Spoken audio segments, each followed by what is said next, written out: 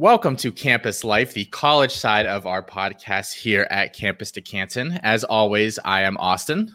And this is Colin.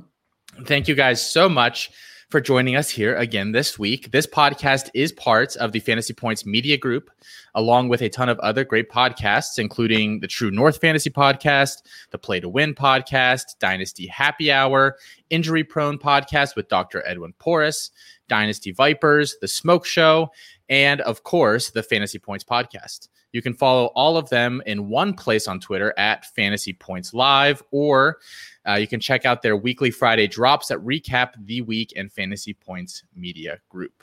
So, Colin, we had a little fun this weekend.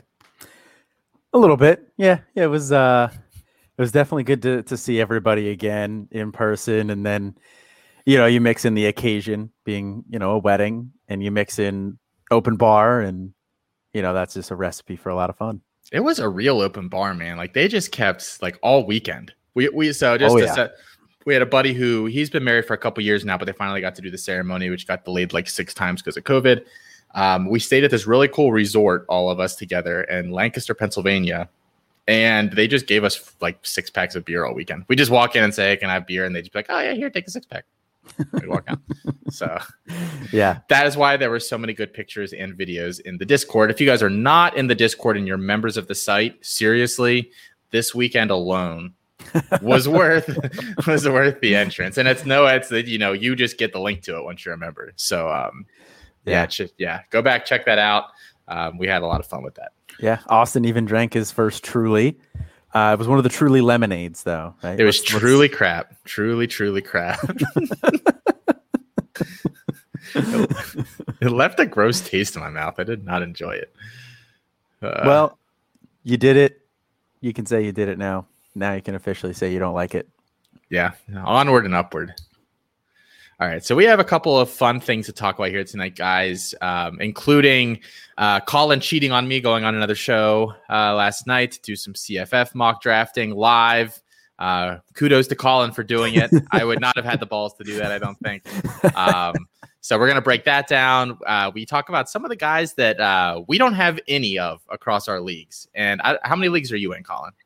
I am in 4, and then I'll be doing another one here, another 5th one in the coming days. Okay. I believe I am in 10, but one has 2 separate leagues in it. Nope. So technically I'm in 11. 6. I was 1 short. Okay. So, I mean, like we're talking, we have a significant amount of leagues that we don't have any of these guys in. So I think that's going to be a fun discussion. But we are going to start off here with this really cool article that came out in The Athletic 3 days ago or so. Is about college football's biggest overachievers and underachievers based on recruiting.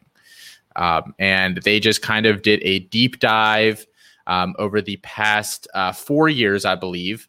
And they basically went to look at the Massey ratings is what they use to kind of judge performance. And the Massey ratings, for those who don't know, it's kind of a compilation of different polls. I don't know exactly what all goes into it, but I know there's they basically still use the old BCS, but then a bunch of other stuff in with it to compile their rankings. And then they compared the results against teams' average recruiting rankings based on the 24/7 composite from 2015 to 2018. And they stopped at 2018 because we don't necessarily know about the 1920 recruiting classes yet. They haven't been drafted. I guess we can start here with the overachievers. The biggest overachiever in college football, Iowa State. They probably would have been one of my top guesses. I don't know if I would have guessed they were number 1, though. They are 32-19 in the past 4 years, and they've never had a top 40 recruiting class, which blows my mind. But then behind them, through the top 10, it's basically all the Midwest. It's actually really, really interesting. Iowa State, Iowa, Wisconsin, Boston College, Northwestern, Oklahoma State, Kansas State, Wake Forest, Utah, and Indiana. So I guess the first takeaway is, the East Coast and the West Coast, and especially the Southern Coast get a lot of hype on the recruiting, and a lot of those players stick around close to home. So I guess a lot of these teams probably are picking up a lot of local guys that are under recruited and building them up to what they are. Yeah, I think that the first thing this shows you is, one, like you said, just the disparity between the level of prospects in the East and West coasts, and then in the Midwest. Now, every now and then you have some guys pop up there, and I'm assuming they don't. Texas isn't really Midwestern; that's a little bit more Southern. But Texas is just Texas. Yeah, it's just its own thing. Yeah, but outside of that, the Midwest does not have a lot of great prospects, but it has a lot of great coaches. In the article they mentioned that the 4 of the 5 longest tenured head coaches at the Power 5 level are on that list. In Kirk Ferentz at Iowa, Pat Fitzgerald from Northwestern, Mike Gundy at Oklahoma State, and Kyle Whittingham at Utah there. And then that doesn't even include Matt Campbell, like you touched on. And then they also mentioned that Dave Clawson's in his 8th year at Wake Forest as well, who was also on that list there you mentioned. So, that's just very consistent program builders there in the Midwest. And, I think that's one of the other things that stands out to me there too. Not a ton of teams that you'd be interested in for C2C stuff though, right? Like overall, I mean, some of you get an occasional kid from Boston College. I mean, we have Jerkovich Flowers right now, but before that, like we had Dylan and I can't remember any guys a few years before that. Kansas State doesn't know. I mean, they might have like a guy now and then. They have Deuce Vaughn right now, and I don't know how we feel about Skylar Thompson. Even like Utah hasn't had a lot of great fantasy assets there. Yeah, they've been okay, but even Oklahoma State, yeah, they have a guy or two every year, like the one receiver usually that you want, and then their quarterback can usually put up decent numbers. But even outside of them, the Wisconsin running back, usually you want them, but outside of that, you don't really want too many other pieces of that Wisconsin offense. Yeah. So, I mean, I guess the name of the game here is probably a lot of defense, to be completely honest. I mean, yeah, Wisconsin, Iowa, Northwestern over the past few years. Yeah, I mean, Utah, those are some teams that are known for the defensive side of the ball. I think the more interesting list, in terms of so they split it up into P5 and G5. So the G5 teams, there's some interesting names in here. Appalachian State is the number 1 overachiever. Their average 24/7 composite recruiting ranking over those years was 114th in the country, which is I thought it was in the 70s, yeah, or the 60s. But 114, and their rank over those years was 24th. So they overachieved by 90 spots. Which, by a wide margin. To like contextualize, Iowa State was plus 38. So, I mean, holy crap. But then besides them, Army, Buffalo being obviously, running back haven the past few years, Air Force, UCF. I'm curious to see if that changes a little bit here now that Heupel's gone. Ohio, would not have guessed that. Louisiana, UL, not ULL. So I've been corrected several times. Boise State, Memphis, Wyoming, Cincinnati, Troy, Coastal Carolina, Navy, San Diego State, SMU, Fresno, Marshall. So, I mean, some big names on there, but it's not the who's who you would think. Boise State's not number 1. And, neither, Cincinnati, some of the UCF, some of these schools that we think of as big time overachievers, but still on the list nonetheless. Yeah, I think obviously the Appalachian State one is just shocking to me. Like because I can't even really think of that many players that they've produced. I mean, Darrington Evans. Yep, that's it. Silence. That's all I got. There's probably some defensive guys, probably some guys on the O-line as well. Like we were touching on some of the ones before that, but really, I can't think of anybody who came out of Appalachian State. So for them to be number 1 and number 1 by that big of a margin was really surprising. Boise State being only 8th actually does surprise me as well. Like you touched on there too. I mean, everybody thinks of Boise State as being, the one of the G5 powerhouses, year in, year out. And their recruiting classes on this list, they had the best recruiting class out of all of these schools, but it really wasn't by that much. UCF was 63. Cincinnati was 65. So it wasn't by like a wide margin there. So them only being 8 kind of surprises me as well. And then also, Troy just being on the list at all. Again, that's another Appalachian State thing. But I literally can't name a single player from Troy ever. I guess I know like a couple of guys are on the roster currently, but they had a corner one year who I think was actually pretty good. I can't remember his name. I have no idea, but I feel like I remember them having a corner that was drafted. He made a big impact on UIC. He must have been very, very good. So this is the underachievers is going to be the much more fun thing to talk about. Yeah. And I don't really, they only gave us the P5 because I think it's kind of hard to find major ones for the G5. Arkansas was number 1, which surprised me a little bit. Rutgers number 2, Florida State 3, Maryland 4, UCLA, Illinois, Nebraska, Tennessee, Vanderbilt, Kansas. I mean, it is a who's who of teams that have just not been good over the past several years, really. But it's some of the. I mean, Nebraska is minus 73. Their overall rank record wise over the past several years is 103, and they've had an average of the 30th ranked recruiting classes over that time. Yeah, I think Florida State actually being 3rd surprises me. I kind of would have thought they would have been number 1 because if you look at it, their killer is their recruiting ranking. Yeah, 5th. Yeah. So being 5th in recruiting ranking and then only 61st in the Massey rank there, that one's surprising. And then, I mean, I guess putting Vanderbilt and Kansas on the list makes sense, but does anybody actually expect anything from either of those two teams? I mean, I didn't. No. So, I'm actually a little surprised Vanderbilt's average recruiting ranking was as high as it is. Yeah, I thought it'd be a little bit lower. Yeah, that's a bit of a surprise there too. Same with Illinois actually as well. Did not think Illinois would have the 55th recruiting ranking. Yeah, and Vanderbilt was 51.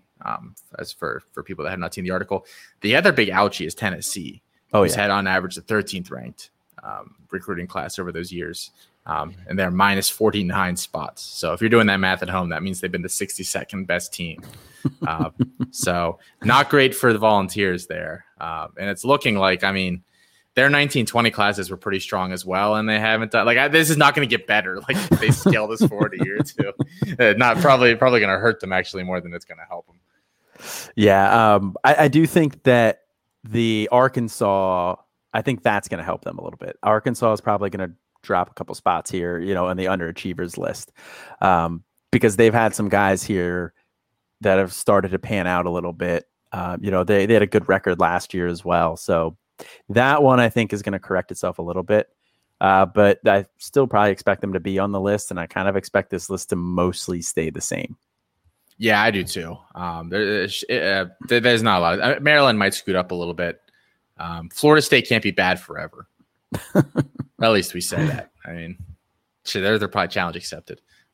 But so I just thought that was an interesting article, fun thing to discuss a little bit. Just something to keep in mind when you're looking at recruiting rankings, and maybe you're just you think in the back of your head, whatever happened to that big Tennessee receiver class they brought in a couple years ago. So just something to keep in mind as we move forward.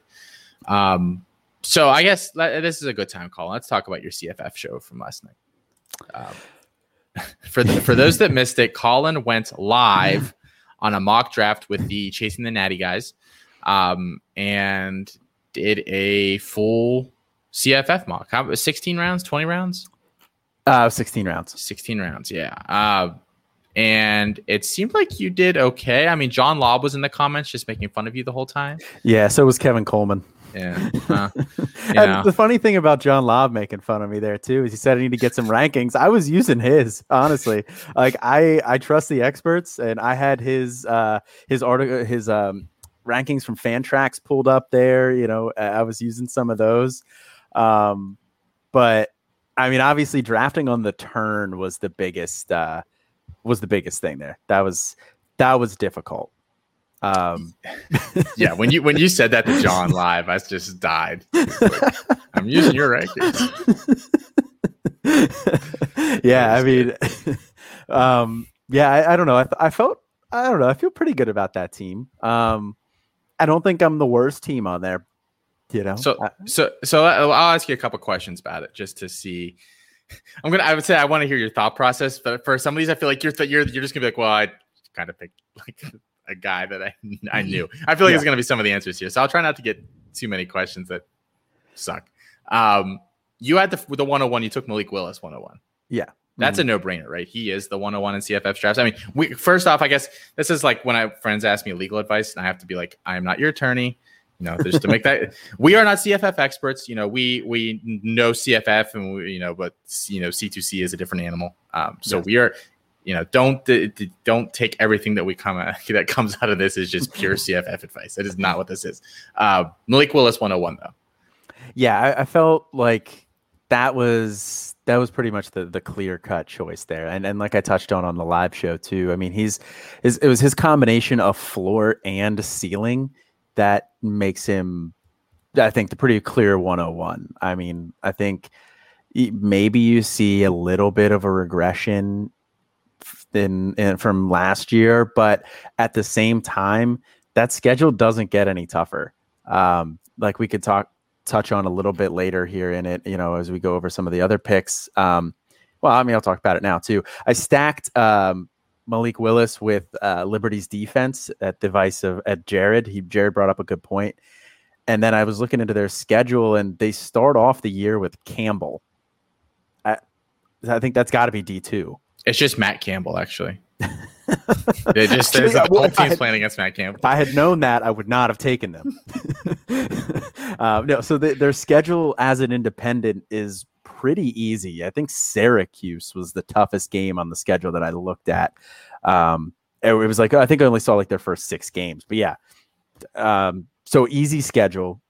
So I could see him even having an even better year potentially, because he's the best rusher we've seen since Lamar Jackson. And Lamar Jackson actually played in the ACC, so he actually played good defenses. But yeah, I mean, getting Lamar Jackson 2.0 in college at the 1-1, I think is a no-brainer there. Yeah, I did a breakdown for an article that I got really deep into writing and then never finished. Probably never will, about Malik Willis's rushing ability, and I came to that conclusion too, that he's the best rusher that we've seen, strength of schedule aside, since Lamar Jackson in college. Just in terms of volume and efficiency, he blows away. In volume, he blows away guys like Kyler Murray, like Josh. A lot of these big names that you remember being rushing quarterbacks. In terms of efficiency, he crushes all the guys that ran a lot. I can see that why you did that. On the way back, Mechie and Eric Gray. Yeah, I didn't feel great about those two. Honestly, those are the two picks I probably feel the least good about.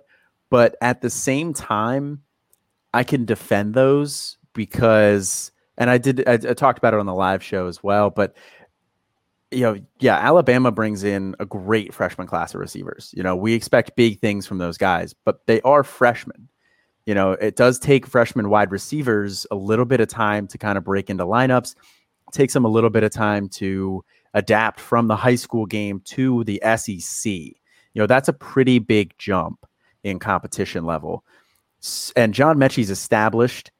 He's, say what you want about his pro potential, say what you want about his, ability overall. But, I think that he is going to be pretty clear cut that wide receiver 1 in that offense. So, I think Bryce Young will probably feed him the ball. So I feel pretty good about him getting pretty good production there. And if you look at the next receivers that went off the board, Marvin Mims at Oklahoma. I like Marvin Mims, but that's a crowded wide receiver room. Same with Garrett Wilson at Ohio State, also a pretty crowded wide receiver room. Olave also went in the 3rd round. So 2 Ohio State guys going in the 3rd round there. That's tough. Jalen Robinson, I don't really know what to expect from UCF this year, transitioning into, a Gus Malzahn offense. I think he's going to be fine, but I'm not as confident in it. So the only other wide receiver that was like in that area that I was considering was Cropper and Josh Downs. But I feel like the Alabama, I want the Alabama wide receiver 1. I think he's going to have a good year. That's fair. I think I would have taken Downs over him, but you know me, I'm like the biggest Downs homer ever. Loved him as like a high school prospect. That offense, everything just screams, big season out of him. But yeah, I mean, I can't fault you for that. And then Gray, I mean, if you upside play, right? Yeah. Again, that was kind of more of an upside play there because I think that if he gets 60% of the touches, 65% of the touches, I think he's going to have a really nice year this year. Kennedy Brooks is coming back. And, we were talking in the chat there too. The one guy said he thinks Kennedy Brooks is going to have a pretty substantial role there. And I think even if he does, Gray is going to be the receiving back.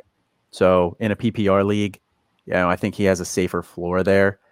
And I didn't love some of the other options there. I was considering Jerome Ford because I think he's going to be a big piece of that offense there too. But I was surprised to hear them say Jared and them say that they weren't quite as high on Jerome Ford. I was a little surprised by that as well. Because I mean, Warren and Dokes just were both very high scoring there, and I think Ford is just a better player. And I think that offense, this will probably be their best offense that they've had in a while. Ritter with an extra year, Ford, who in my opinion is a superior player. They have what's his name? What's the tight end they have? Wiley. What? And they have some wide receiver is a little weak, but I mean it's got a lot of bodies there. Yeah, but I think that benefits Ford. Yeah. So I mean, I when they said that, I was like, wow, that surprises me a little bit because I would take him over a lot of these guys. So here's a question for you: what is your favorite pick that you made in this mock? I would probably say my favorite pick that I made in this mock was either Chris Smith in round 6, because those UL running backs, Regis and Elijah Mitchell last year both smashed.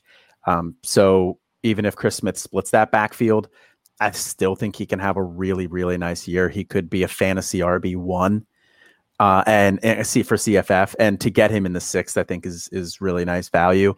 Or Jermaine Burton as my wide receiver 4 in the 9th round, because like I touched on the show as well, I think that the Georgia offense, I think they're going to want to throw a little bit more than they have in the past. Now losing Pickens hurts that a little bit, and it makes me a little less confident in it than I was earlier in the offseason, but they have probably the best passing quarterback that they've had in a while in JT Daniels. I think that he's capable of sustaining a fantasy wide receiver 1-2, and Burton's pretty much the guy there this year. Jared and Xavier, both big Georgia guys, were saying that they've heard rumblings that Jermaine Burton could, they're kind of projecting him to be roughly around 1,000 yards receiving this year. Yeah, Jared's a homer though. I mean, that's fair, aren't we all? Just a little bit. But yeah, no, I liked getting I liked getting him in the 9th there as my wide receiver 4. So I don't even need to start him, but I think I very, very easily could. Yeah. And then what least favorite pick? I know maybe the pick that you didn't make, that you realized after you selected that there was somebody still on the board that you were bummed about. Yeah, that in the 11th round, I took Siobhan Cordero as my QB3 out of Hawaii. And I like Cordero. I think he's going to have a nice fantasy year this year. I think as a QB3, I like that option a lot. But I did not I didn't put a queue together. I didn't put rankings together because, we were at a wedding all weekend. So I probably didn't prep for that quite as much as I should have. But if I had put a queue together, I definitely would have noticed that Caleb Ellaby was still on the board. And to get Caleb Ellaby in the 11th round, I think would have been huge. That's great value there. And I was sorting the rankings by ADP and then by fantasy points. But if you sort them by points per game, Caleb Ellaby last year, now it's 4 games, small sample size, and it's all MAC competition, but he averaged 27.8 fantasy points per game, which was ahead of Grayson McCall, ahead of Sam Howell, ahead of Brennan Armstrong, ahead of Mac Jones. It was the QB 13 overall. And I think that getting that type of value in the 11th would have made me feel really, really good about my QB situation. Yeah. Well, now you know for next time. I do. The surprise, we're doing another live CFF mock right now. Just you. All right. Here I feel good about it. I feel good about this. Let's go. For those of you that aren't out there playing any CFF, though, I think it is a worthwhile, endeavor. Even if you're just doing mocks like this or something, leading up to seasons, just to kind of get a feel for the landscape for the year. Because you'll definitely find some names that, even if they're, guys that have zero shot at the NFL, you can at least use them as bye-week starters or whatever you need them for.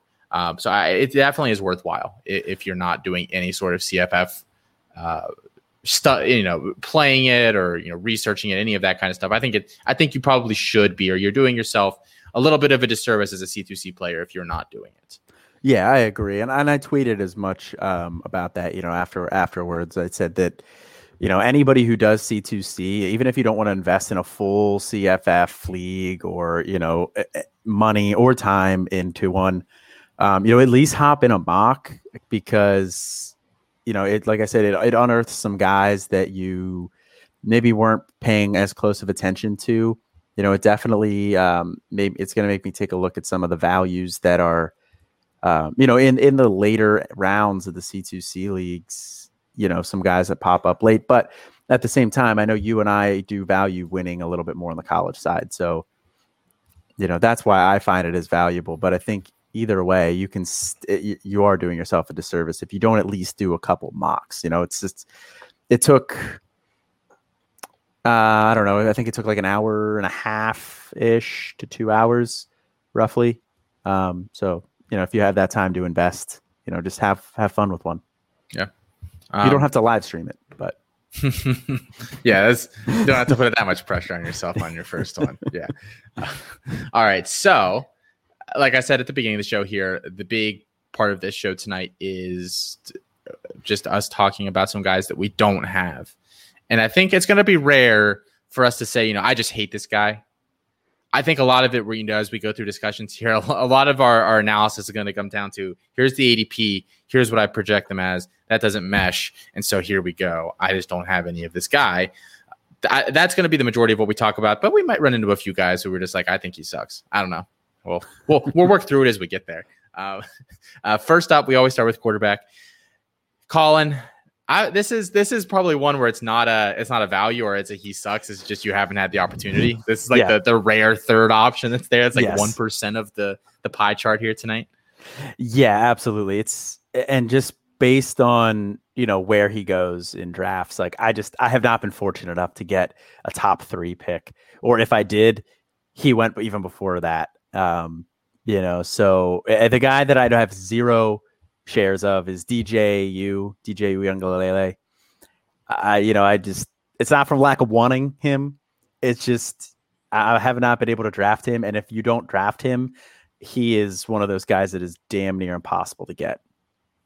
You heard it here, folks. Colin hates DJU. He just said I do. It. Yep. I'm going to edit the episode. So I hate DJU. Really awkwardly paced. I don't hate DJU. Exactly. There you go. I made it easy for you. Perfect. Thank you. So looking, the ADP will refresh here on the next day or two. I was a slacker and did not compile the data fast enough this month. Sorry, everybody. Was busy covering for Colin, who's just been gone. So it's just too busy. But the updated ADP, Bijan is 1.5 last month, and DJU is 2. Those are clearly the top 2 guys at this point. It's pretty much like you said, Colin, you don't have a top 3 pick. You really almost have the top 2 pick. Those guys are pretty consensus 1-2 at this point. Really rare that we see anybody else go ahead of them. I only have DJU in one place. I traded for him last year. And he's, I feel like I'm like my precious, and I'm sitting here with DJU at quarterback. Yeah, you and everybody else who owns him in every league. He has to be I think he would be even tougher to trade for than Bijan, if I had to guess. Which I guess is an argument against my zero QB thing, but I just think Bijan. I personally prefer Bijan. But if you play like according to the value, the general public, like this guy is. Then if that's the way you play fantasy, then you should probably take DJU first, and I wouldn't blame you for doing that. No, go ahead. I was just gonna say, would you? And I would probably depend on team build. But if you had DJU, somebody offered you Bijan, would you take that? It would depend on team build, but in a vacuum, assuming that I'm okay at quarterback and running back, no, I would keep Bijan. I mean, I've had the 101 like 4 times this offseason. I've taken Bijan, so I haven't taken a single DJU. So that tells you all you need to know about how I feel about Bijan, including me trading for a 101, and then spending it on Bijan. I think the biggest question is, how do you keep getting the 101? I have had it in 0 places except for that CFF mock last night. We joke about it on Devy Debate. I win an absolutely inordinate amount of 100-yard dashes. Like, if you ever need someone to hire somebody, $10, I will sub into a league for you, and my little guy will run your 100-yard dash. And I will get you a great draft pick, guaranteed. No money back though. I can't that technology. I just like I have so much Mahomes and so much Bijan because I win the 101, or like I'll finish like first or second. So like I just take one or the other. It's very, very weird how it happens. That's another guy I have 0 shares of. Mahomes. No, I have a ton of Mahomes. A lot, like 6 or 7 of them. I have a lot of Mahomes. I have him in all the league. Like, pat myself on the back time. I have him in all the leagues from when he was drafted because I drafted him everywhere that offseason. And then I've just continued to add more and more of him as the years have gone on. And it wasn't like I loved him. It was just that he fell so far. Yeah. Like it was like I got him in the second in that one league where like it was just he fell too far most places. So my top guy is Bryce Young that I have 0 of. And this is actually partially a lie. I realized after I wrote this down. So I did take over an orphan this year that has Bryce Young on it, but I didn't see the roster. I just took the orphan. Right. So I did, that wasn't like, I didn't see Bryce Young and go, ooh, yeah. I have 0 Bryce Young anywhere else. And it's just because he goes in an awkward spot. His ADP right now, or at least this past month was 4.25. And that's a little bit higher than he has been going. Last month, his overall is 6.12. So he went up a little bit this past month. He just goes in an awkward area. Like usually feel like I see him go in like that 6 or 7 range. And I would rather have like Jahmyr Gibbs or Spiller once I hit that range. I'm Mr. 0 QB. So that's a dead area to me. I don't really want a quarterback there. So that it's more of a circumstance thing for me than anything else. And I am like, I liked him over DJU, and I still think he's just as talented, but I think we have to pump the brakes slightly on him. On Bryce Young. He's all projection, and he looked good in the spring game, but he didn't blow me away either. But he has all the tools, he's very much a modern NFL quarterback. So, I mean, it wouldn't shock me. And Sark isn't there anymore. Right. I think people say, the Bama quarterbacks. Well, a lot of it was Sark over the past few years doing a really good job with Tua, who, I mean, granted, was a already good player when he got there. And then Mac Jones, who came out of nowhere. I think I'd feel a little bit better about Bryce Young if Sark was still there and not Bob, who, granted, has also done fairly well with quarterbacks. But just, Sark was already there with the system and, had the rapport with guys, and Young would have been there for a year under him already. So I think I would just felt a little bit better if he was still there. Yeah, I definitely get that. The only place that I actually have Bryce Young is in the one Devy league that we're in together. It's just a 1-round Devy. And I have him in the same place that I have Spencer Rattler. And I did the exact same thing the year before. I had an extra Devy pick, and I just took a gamble on a big school quarterback that was going to be the next guy up. That, yes, they had 0 production, but I feel good that his value is not going to drop. Yeah, no, it's not a bad bet at all. And then you have Caleb Williams. You don't have any Caleb Williams. I don't either, but I do not. I was planning on taking him in one spot in one draft that I was doing this offseason. I was all geared up to take him at I think it was the very beginning of the 4th round.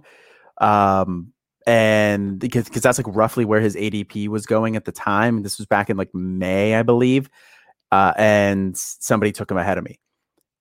So, I just, like you touched on last week's Devy Debate, I was just too late to come around on Caleb Williams. And I'm still not convinced that he's going to be this great NFL quarterback or anything like that. I still think he has some serious limitations as a passer, but like you said, it's the Lincoln Riley effect. I think that if Lincoln Riley's last quarterbacks that he's had, Baker Mayfield, Heisman winner, Kyler Murray, Heisman winner, Jalen Hurts, Heisman runner-up to probably the most historic passing season we've ever seen, from Joe Burrow. 2020, Spencer Rattler was one of the guys that people at the beginning of the year thought could potentially win it. And then obviously COVID happened, that's such a weird year. And then we have a wide receiver win it. Also very weird.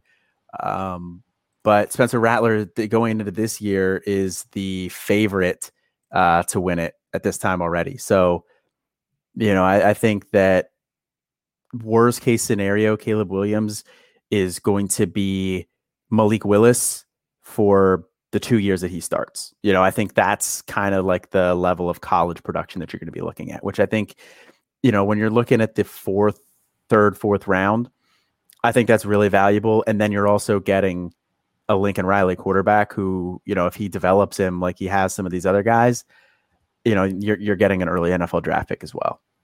Yeah. So here's where I haven't gotten any of him. This is why.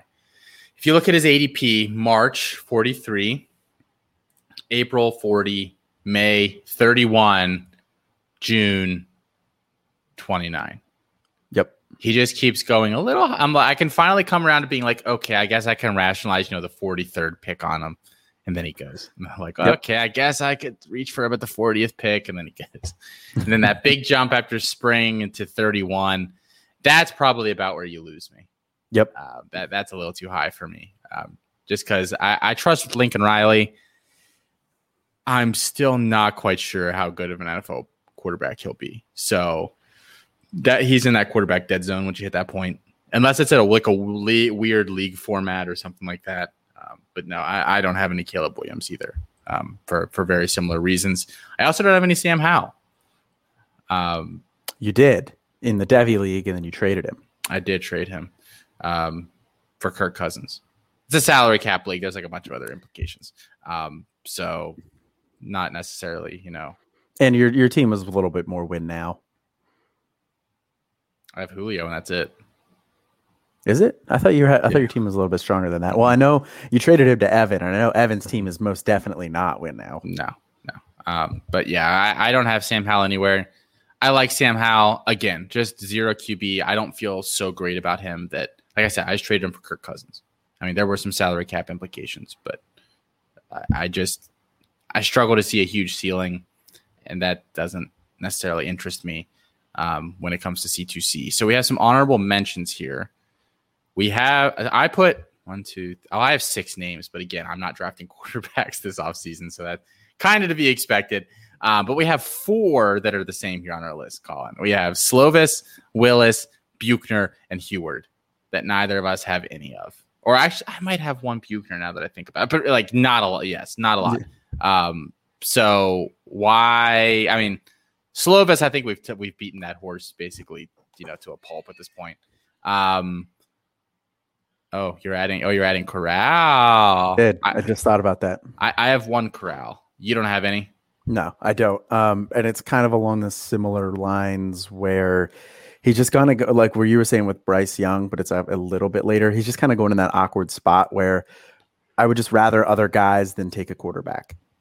No, I think that's totally fair. Slovis and Willis, we talked a little bit about earlier on the show. Buchner or Heward, we don't have any of, though. Just going too early for you again, and you don't feel great about either of them. You don't feel great about the school they're at. I mean, is that a combination of the two? Kind of a combination of the two.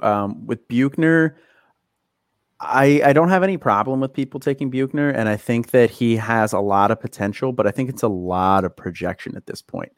He has not played a lot of football, and due to injury and due to COVID, just has not played a lot of football, and he's going to Notre Dame. I don't feel real great about them doing anything with the skill position players or developing them. I mean, running backs, they tend to develop okay. Tight ends, obviously, they're kind of a tight end factory, but they don't really you don't really develop too many quarterbacks lately. Ian Book, do we really feel that great about him? I mean, I don't. No. Yeah. So I don't really love going to Notre Dame. And then, those concerns for me, and then other people just being a little bit higher on him. And Sam Heward, similar. Yeah. I was just going to, I think we've talked about it a lot on the show. I talk about it a lot on Twitter, on Devy Debate, on wherever. This was just not a good quarterback class.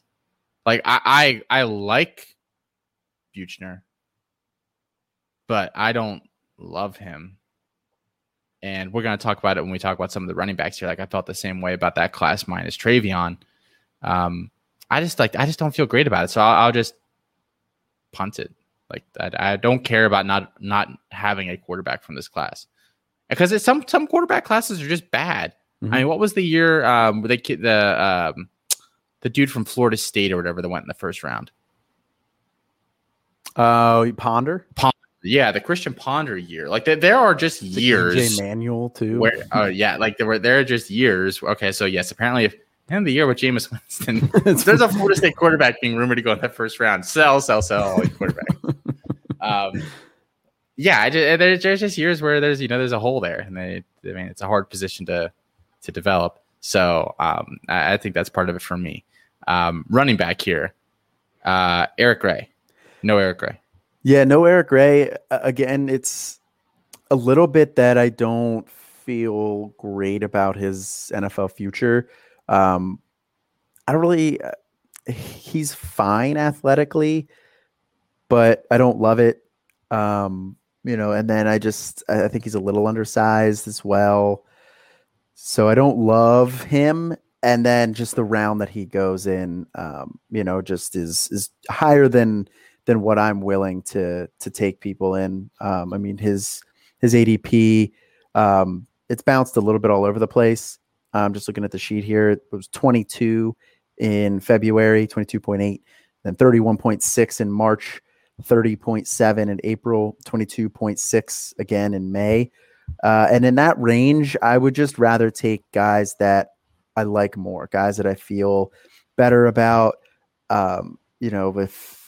Jace McClellan is relatively close to there. Kendall Milton relatively close to there as well. And then that's also a good range for some wide receivers too that I like to go after.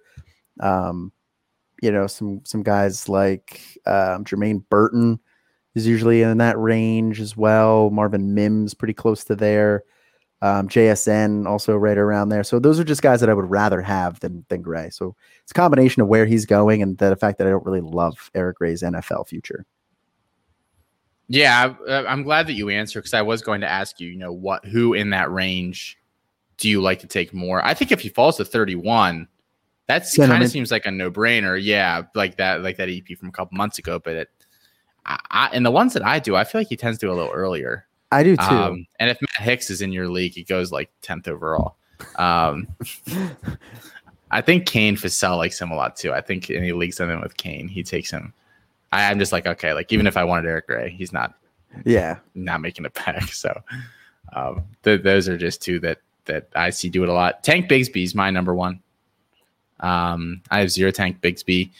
Simply, I mean, I like Tank Bigsby. I have a first round grade, for Dynasty on him. I mean, I like him. This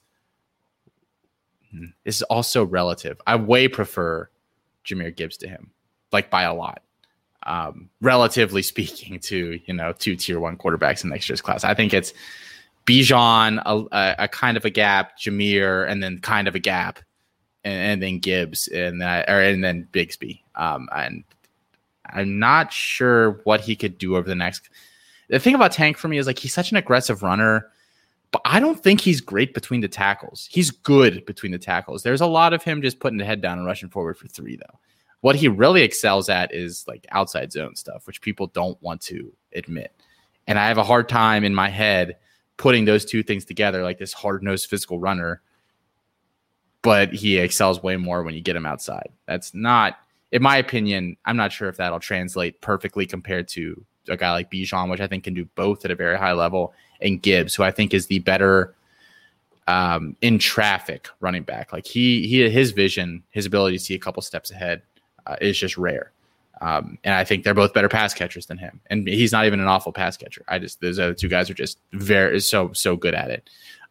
So just naturally, I have a lot of Gibbs. I have 0 Bigsby.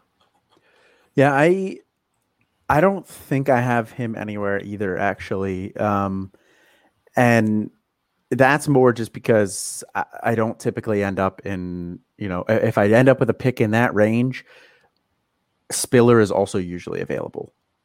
So, in that range, I've taken Spiller, I think twice, as opposed to Bigsby. So I would just rather Spiller. I just feel better about him. So I don't really have him anywhere either. And I was trying to remember, do you know who has him in our Devy League? I was considering taking him at one spot. And then I ended up trading back. Out of that pick. I ended up with Travion Henderson a little bit later. Yeah, that's a play. And it helps that like Tank doesn't necessarily make it to me a lot either, because a lot of people prefer him over Gibbs, or like I'd rather have Spiller than Tank. And I think Spiller falls a lot. Either I have a lot of Spiller and I have a lot of Gibbs and 0 Tank. You have Breece Hall down. You don't have any. I don't know if I do either. You have no Breece Hall. Yeah, I have no Breece Hall. I did not end up with him in any rookie drafts or any freshman drafts. And he's another one of those guys where it was extremely difficult to get him if you don't already have him. And then again, I just kind of haven't ended up with a pick in the range to get him, or, I would take Bijan over him. I think in the one situation where I was close enough, you weren't in that league, so he didn't go 1-1. I ended up with a Bijan share. Yeah, I mean, Bijan is Bay. I feel that. I mean, it's a total ceiling play again for me. Like what is Breece Hall's ceiling? Matt Bruning yells at me when I say that. Like he's on the Josh Jacobs, Miles Sanders plane of running back. I'm not saying they're similar style. Like that's just like I think you're going to get Breece Hall in the NFL. He's going to go like pick 40. And then he's going to be on a team for years where like, this is the year that he's a running back 1. And then he like limps into it because a couple guys got hurt in front of him, but he'll be very consistent for like 7 years. That's just how I kind of view his career probably going. I don't know. Maybe I'm too low on him. I think he has good vision, best cutback guy in college, solid long speed, solid size. I think he's listed at 215 now. I think when they just updated their website, I prefer Spiller to him. I really do. Yeah, I also prefer Spiller there too. I mean, it's really close. I go back and forth on that one, because I see what you guys are saying with Spiller being definitely clearly more athletic, size adjusted athleticism. Size adjusted, yes. Yeah, size adjusted athleticism. I like that Breece is back up to 215. I don't think I saw that. I thought he was still down around like the 210 range, which not a huge difference, but yeah, I'm with you there on like the ceiling play. I think he's just going to be fine in the NFL. He's going to be very consistent. Yeah. So, I mean, it's that's mostly what it is for me. And then Kyren Williams I have down, and I've been in position to take Kyren Williams a bunch of times, and I have to revisit my rankings somehow, but I don't, there's just a huge divide at some point where like I'll get there and I'm like, I want to take Kyren Williams so bad. And then I pivot to like Jermaine Burton or Zach Evans. I've been in a couple of situations where I have to choose, and I take Zach Evans. Even like Raheem Jarrett. Like I think I would rather have Raheem Jarrett. Kyren Williams. I really like him. He's a really good athlete, converted receiver, so he's a great pass catcher. He's really physical. He just looks maxed out at 195. I don't know realistically how much bigger he can get. And so when a guy that I presume only has 1 year of college play left, have to really start considering what his NFL future is. I'm not sure if the NFL just showed us they don't like those guys. I don't know what the play is there. What's his ceiling? Like Michael Carter-ish in terms of like 4th round guy, or did Michael Carter go in the 3rd round? I think he went in the 4th. I think it was a very early fourth. So Yeah, I because it was like the Jets, and the Jets had a super early pick. so that's like the ceiling in my opinion, right? Like I If don't know how much higher than that he can go. yeah, if this year was any indication, yeah, I think that that's kind of what you're looking at. But I think that he does. I just saw somebody talking about it today. I don't remember if it was Kevin Coleman or Corey P. I don't remember which one of the two it was. I saw on Twitter mention it, but um, he's a great pass blocker. So yes, he's very small, but he does have that going for him at least. He has a little bit more 3-down potential, I think, than a guy like a Michael Carter. Even though Kyren Williams is, I think, a little bit smaller. What did Carter weigh in at 200, 202, I think? Yeah, just over 200. Yeah. And I think Kyren Williams, when it comes to combine prep and, prep for the NFL draft, I think he'll be smart enough to bulk up a little bit more to try to hit that 200 mark. Yeah. I don't know how much it'll help him. But I'm looking at our running back rankings here, and ours are really, really similar. We have Brees and Spiller flipped. We have Bigsby and Gibbs flipped. And then I have Kendall Milton at 10 and you have him at 11, and that's just our top 10. But everybody else basically exactly the same. So we both have Kyren Williams at 7. But Kyren Williams is also somebody that I don't have any shares of because I just, like you said, I get a little bit scared about his NFL future and that size. I think he's going to have a really, really nice year this year. But it just comes to I'm a little bit more risk adverse. And I have not pulled the trigger on him anywhere. Yeah, you have a long time in C2C drafts, and I tell people that are starting to get into their first draft, you have a long time to recover when you're drafting. So don't feel afraid to mess up because you've got, 45 rounds at least typically. But you also don't want to just go out and waste a bunch of early draft capital on a guy if you're going to get like max 1 year out of him, So I think that's what trips me up a little bit on guys like Kyren Williams. So just some honorable mentions, guys we have down here. You don't have any Zach Evans, which I think is the only guy that you have down that I did not also write down. So that's interesting. Why no Zach Evans? It just kind of more the range that he goes in. I don't usually have picks that line up in that range. Let me see real quick here. What is his ADP? His ADP is like at 16. So that's like at the very back half there. And usually if he's there, I'm looking at one of those receivers that are right there. I'm looking at a David Bell. I'm looking at a George Pickens. I've taken Pickens a couple times where he was on the board. So it's a little bit more that I've gone after a couple of other guys that I like a little bit more. It's not that I don't like Zach Evans, but Zach Evans is, he's one of those guys that I'm not sure. I like him. I'm not sure how much I love him yet.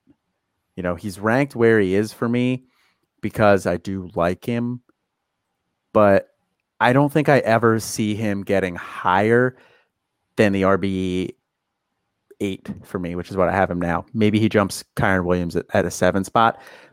I just don't think he ever ends up being a top RB for me. So then I pivot to one of the top wide receivers. I prefer him to all of the 2022 wide receivers. Interesting. Once I get into the second round. And I know, so for like CFF purposes, it's much harder to find dominant wide receivers. But there's just a huge running back dead zone, basically from round 3 to round like 8 or 9, in my opinion. And it's just chock full of receivers. So that's where I scoop up all my receivers. I'll skip out on Burks, Wilson, Bell, and Pickens, even depending on where he's been falling a lot. But I prefer Evans to all of those guys. My big name that I wrote down that you don't have is Marshawn Lloyd. So full disclosure, I love Marshawn Lloyd. He was my RB2 last year as a prospect in his class. And I'm not like fading him or anything. I've never seen a guy who looks to be in a historic running back class that didn't play at all as a freshman because he suffered a significant injury, had a guy perform from a volume standpoint very well in his place and not lose like any value in drafts. They probably go is. I wish we had ADP from last year because I bet his ADP right now is higher than it was last season. I've just never seen it. I cannot believe that it's happened. Marshawn Lloyd's ADP right now is at 38. So you're spending, an early 4th round pick on that situation. That just seems like a no-no to me. He would be palatable maybe like in the late 5th, like 10 to 15 picks later than that. But I can't. I think people, once they see those 6 or 7 running backs off the board, should just say, okay, I'm going to chill on running back for a while. That's why I don't like. We're going to talk here about. I don't have any Will Shipley. I don't have the LJ Johnson. I just think they're not smart picks in that range either. But Lloyd, if somebody could explain Lloyd to me, somebody listening to this, why I should take him at the 38th overall pick. If it's just running back scarcity, that's not a good reason. So if you send that to me, you will get a slap in response. That is not a good answer.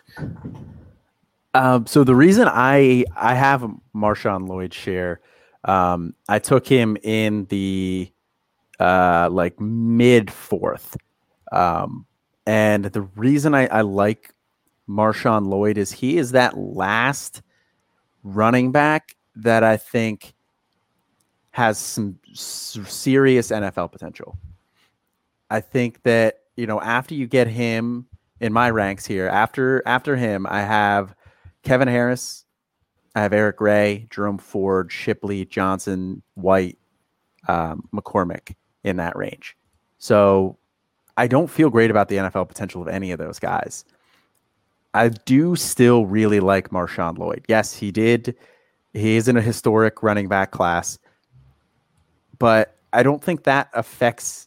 I think that does raise his perceived value a little bit, but I don't think that affects his NFL future that much. Because I think he's going to be a guy who probably stays for his 4th year. Given that he missed his first year and given that he's going to be in a split this year, unless he absolutely balls out his junior year, I think that he'll probably stick around for a 4th year. So I don't necessarily know if he'll even be in that class. I think he could potentially be in the 2024 class, which, as we've talked about a little bit, already, it's a little bit weaker of a class. Plus, he has some high-level athleticism, and he was already looking like he was going to be the lead back in that offense before that knee injury last year. And it's just an ACL. That doesn't really scare me that much anymore. The guys recover from that. So I still think he could have a really nice year this year.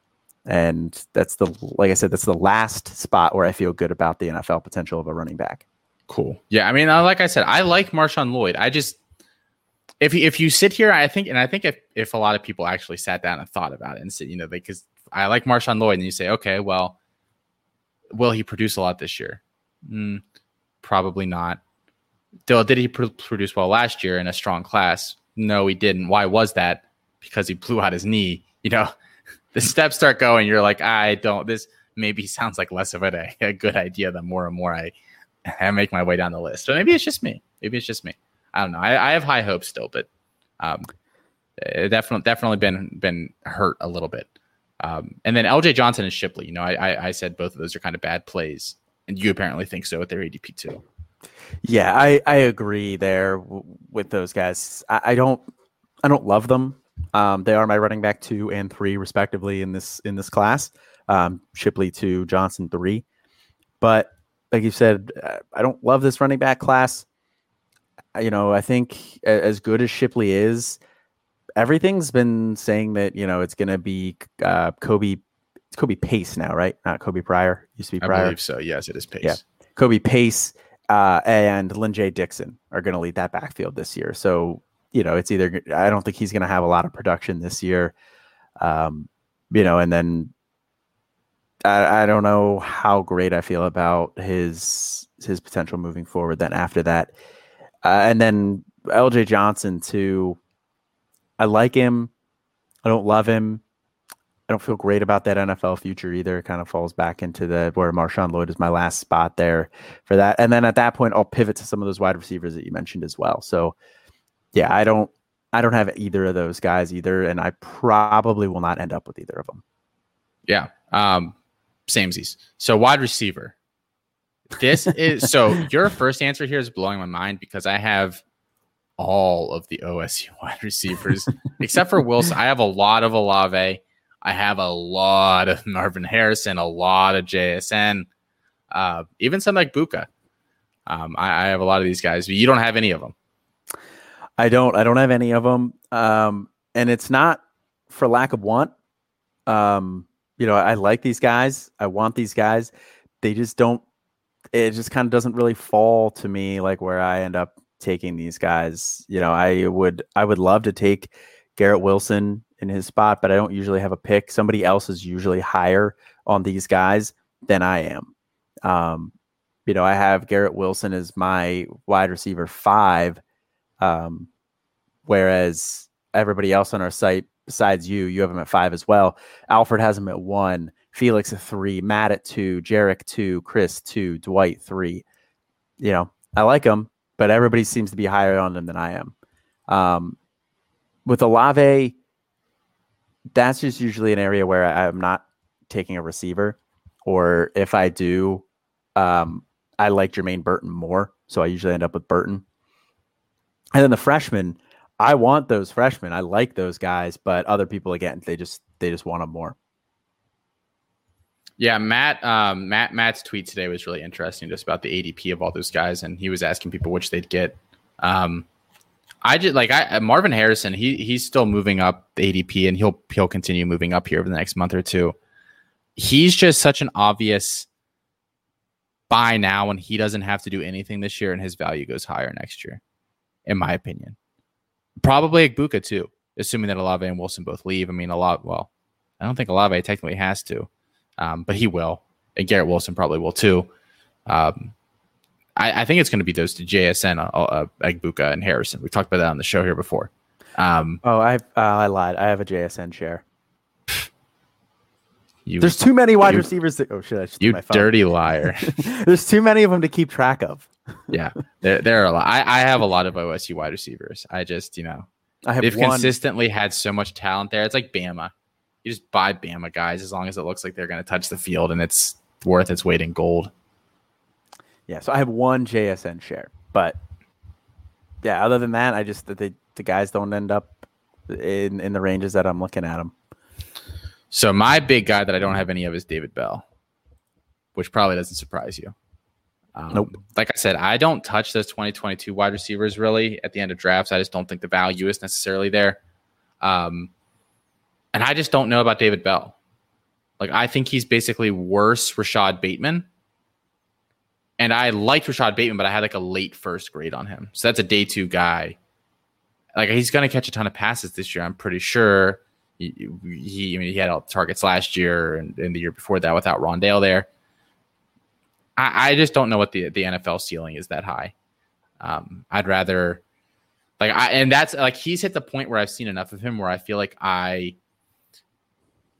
I'm doing I know that in air quotes, I feel like I've seen enough of him to feel that way. Whereas somebody like a JSN, I haven't seen enough yet to know whether I know that or not, but I think he has a chance to have a higher ceiling. Same with a guy like Jermaine Burton or Raheem Jarrett. I get those guys a full round later, or a half round later, whatever.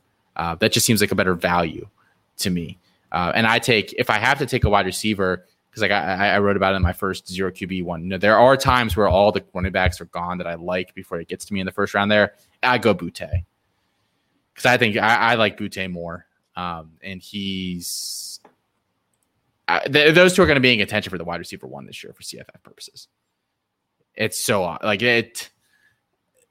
Talk about like a funnel offense in terms of targets. Those two are in the definition of them. But I just prefer Boutte a little bit. So that's why I don't have any David Bell. But I know you like Bell a lot. I do. Yeah, I do like Bell a lot. I think I like, he's definitely on the Rashad Bateman spectrum there for sure. But I liked Bateman a lot as well. It just in this class, I kind of liked a couple other guys a little bit more. It wasn't a knock on Bateman. And I don't quite feel the same way about the other guys in the 2022 class. I like Pickens. I like Wilson. I like Burks. I think those guys are really good. But I don't like them more than Bell. I think Bell is just very consistent. I think I know exactly what I'm going to get with Bell. And you've touched on before his lack of athleticism.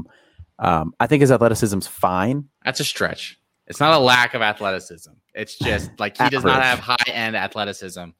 So, and I don't like you look at some, Mike Thomas doesn't have high-end athleticism. Right. And this is all in air quotes, people. Yes. I realize that they could probably run 2 40-yard dashes in the time I run one. Okay. Not what I'm saying. But relative, Burks is a better athlete. Yes. And so, all those top guys are, and I don't think he's like a Hopkins. Like he does not have that elite trait, in my opinion, that some of those guys did. So, because you don't have to be an elite athlete to be a great wide receiver, but I just don't see an elite trait there. So for me, I'm out at that cost. That's fair. You touched on Boutte too. The only share I have of Boutte was an orphan I took over. I would very much like shares of Boutte. He just goes earlier than what I'm end up. He just does not fall in that range where I've had some picks. But I'm glad to have that one share of him on the orphan. Whoever had that team before me, thank you.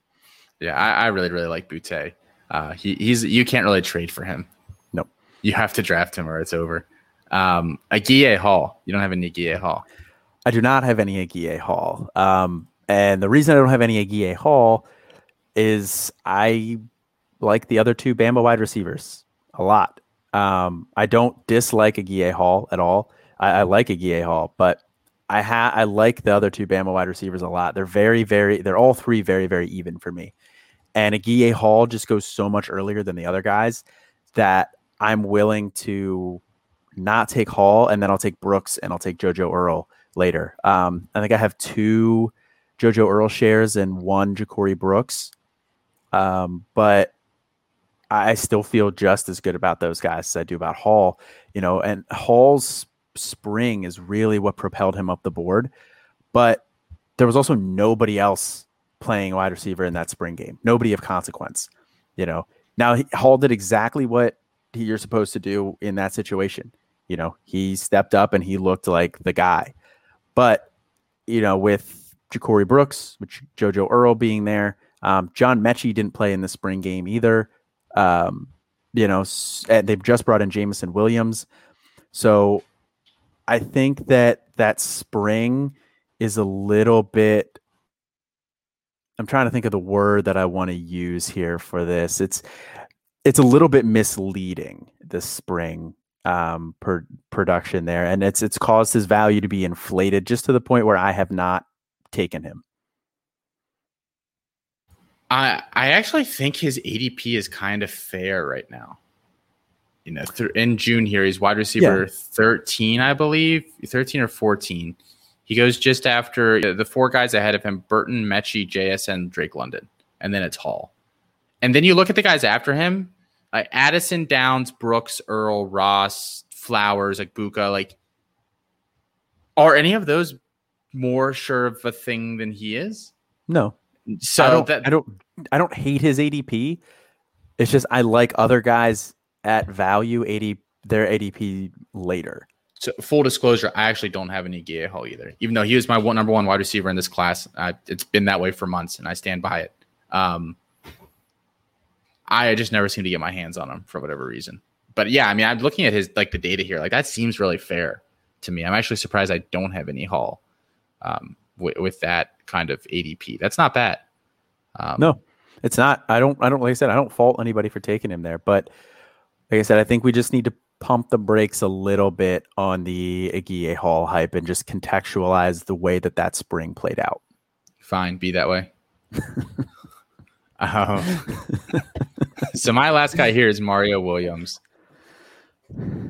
I don't hate Mario Williams. There's just no immediate upside to Mario Williams, in my opinion. unless you're thinking the scenario plays out that he somehow takes that job this year, which he doesn't, in my opinion.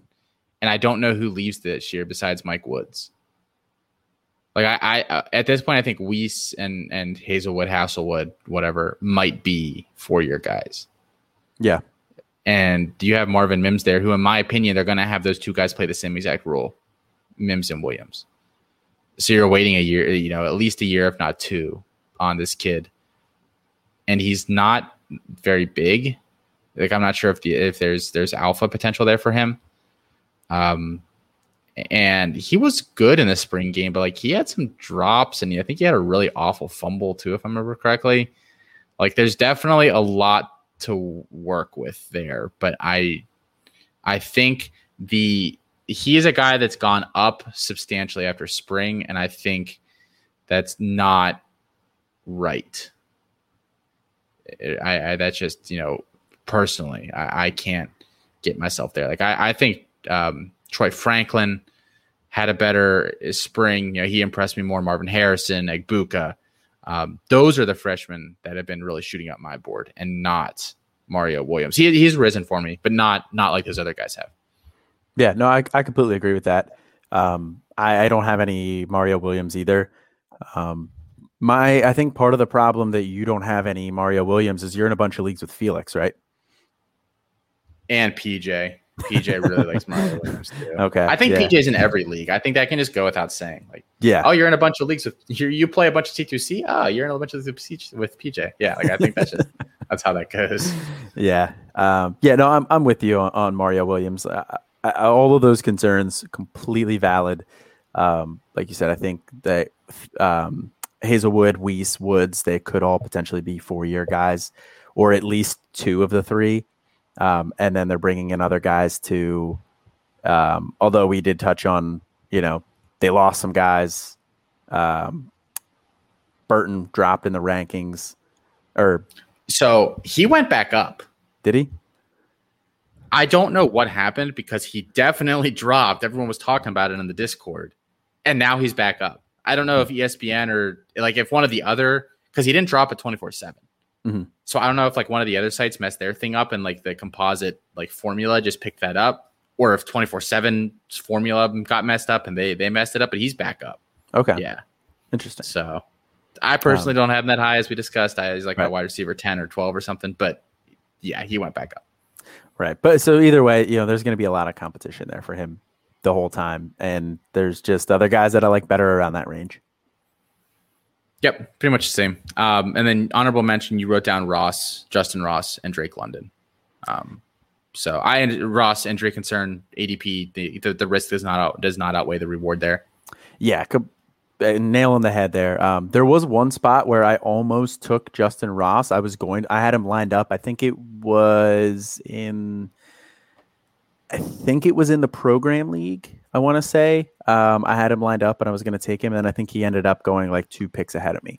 So it's not that I don't like Ross. It's just that I'm a little bit more risk averse in the early rounds there, and he just is not lined up where I've taken him.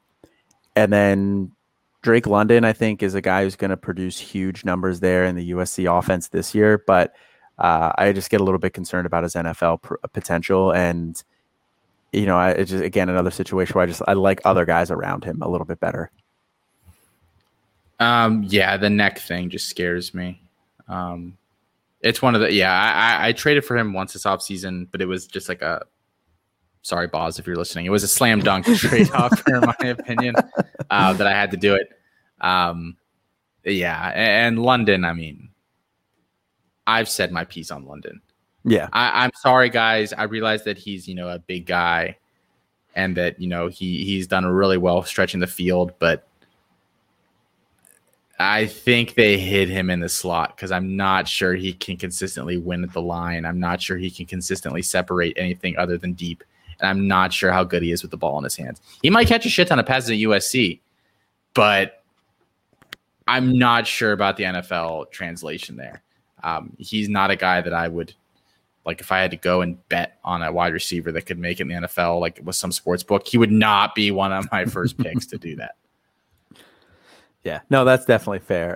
I put both of those guys on the honorable mentions. Did you have any honorable mentions? London's a good one. Other than that, I don't even know if I pulled up my wide receivers. I did. I'm looking at it here too. I don't have any John Mechie either. I drafted him for the first time yesterday. So I don't have any Jordan Addison as a Pitt fan. Did your card get revoked? I tried to get him a couple times last year, including twice on waiver runs where I lost out to him, which was really freaking annoying. My problem with him, and I've talked about this again before, and I don't remember if we had this discussion on this show or not. I don't see how his profile is any better than Jaden Walley, and I can get Walley. Well, now I get him like 3 rounds later, but I could get him like 6 rounds later a month or two ago. That's probably mostly my fault. But I would just that's just a total value play. I don't think he has alpha in his range of outcomes at all. I think his ceiling is wide receiver 2 in the NFL. And Wally's going to outscore him over the next couple of years. So that's just a no-brainer for me. Yeah, no, that's definitely fair. I like Wally a lot too. And like you said, value. It's just way better. Actually, I don't have any Jordan Addison either, but I'm not a Pitt fan. So yeah. The only pick guy worth having, I don't have him anywhere. So I'm sorry. I failed. But yeah. So that's going to do it for tonight's show, guys. Thanks again for joining us here. Be on the lookout. We have a bunch of cool stuff happening. The pod is going to continue to come out. Matt and I are about to start, and he's about to tease this on Twitter here, so I can say this, and by the time this hits the airwaves, it'll have been announced. We are going to start doing some 2022 videos, 2022 freshmen, our Not Early Enough series, I believe we are calling it, nice. Instead of the Too Early, not early enough. So that's going to be fun. We have conference breakdowns that are going to start showing up on the website here, so pay attention to those. They are going to be popping up somewhere else as well. We'll be making that announcement here in the next week or so, but that's going to be big. It's going to be big. I can't say where yet. Big site, so keep your eyes peeled for that. Yes. And then otherwise just keep listening to the other podcasts here on the website, guys. Why Wait Till Sunday, Devy Debate, Fantasy Football Roundtable. That's going to do it for tonight. Until next time, I'm Austin. And this is Colin. Have a good one, guys.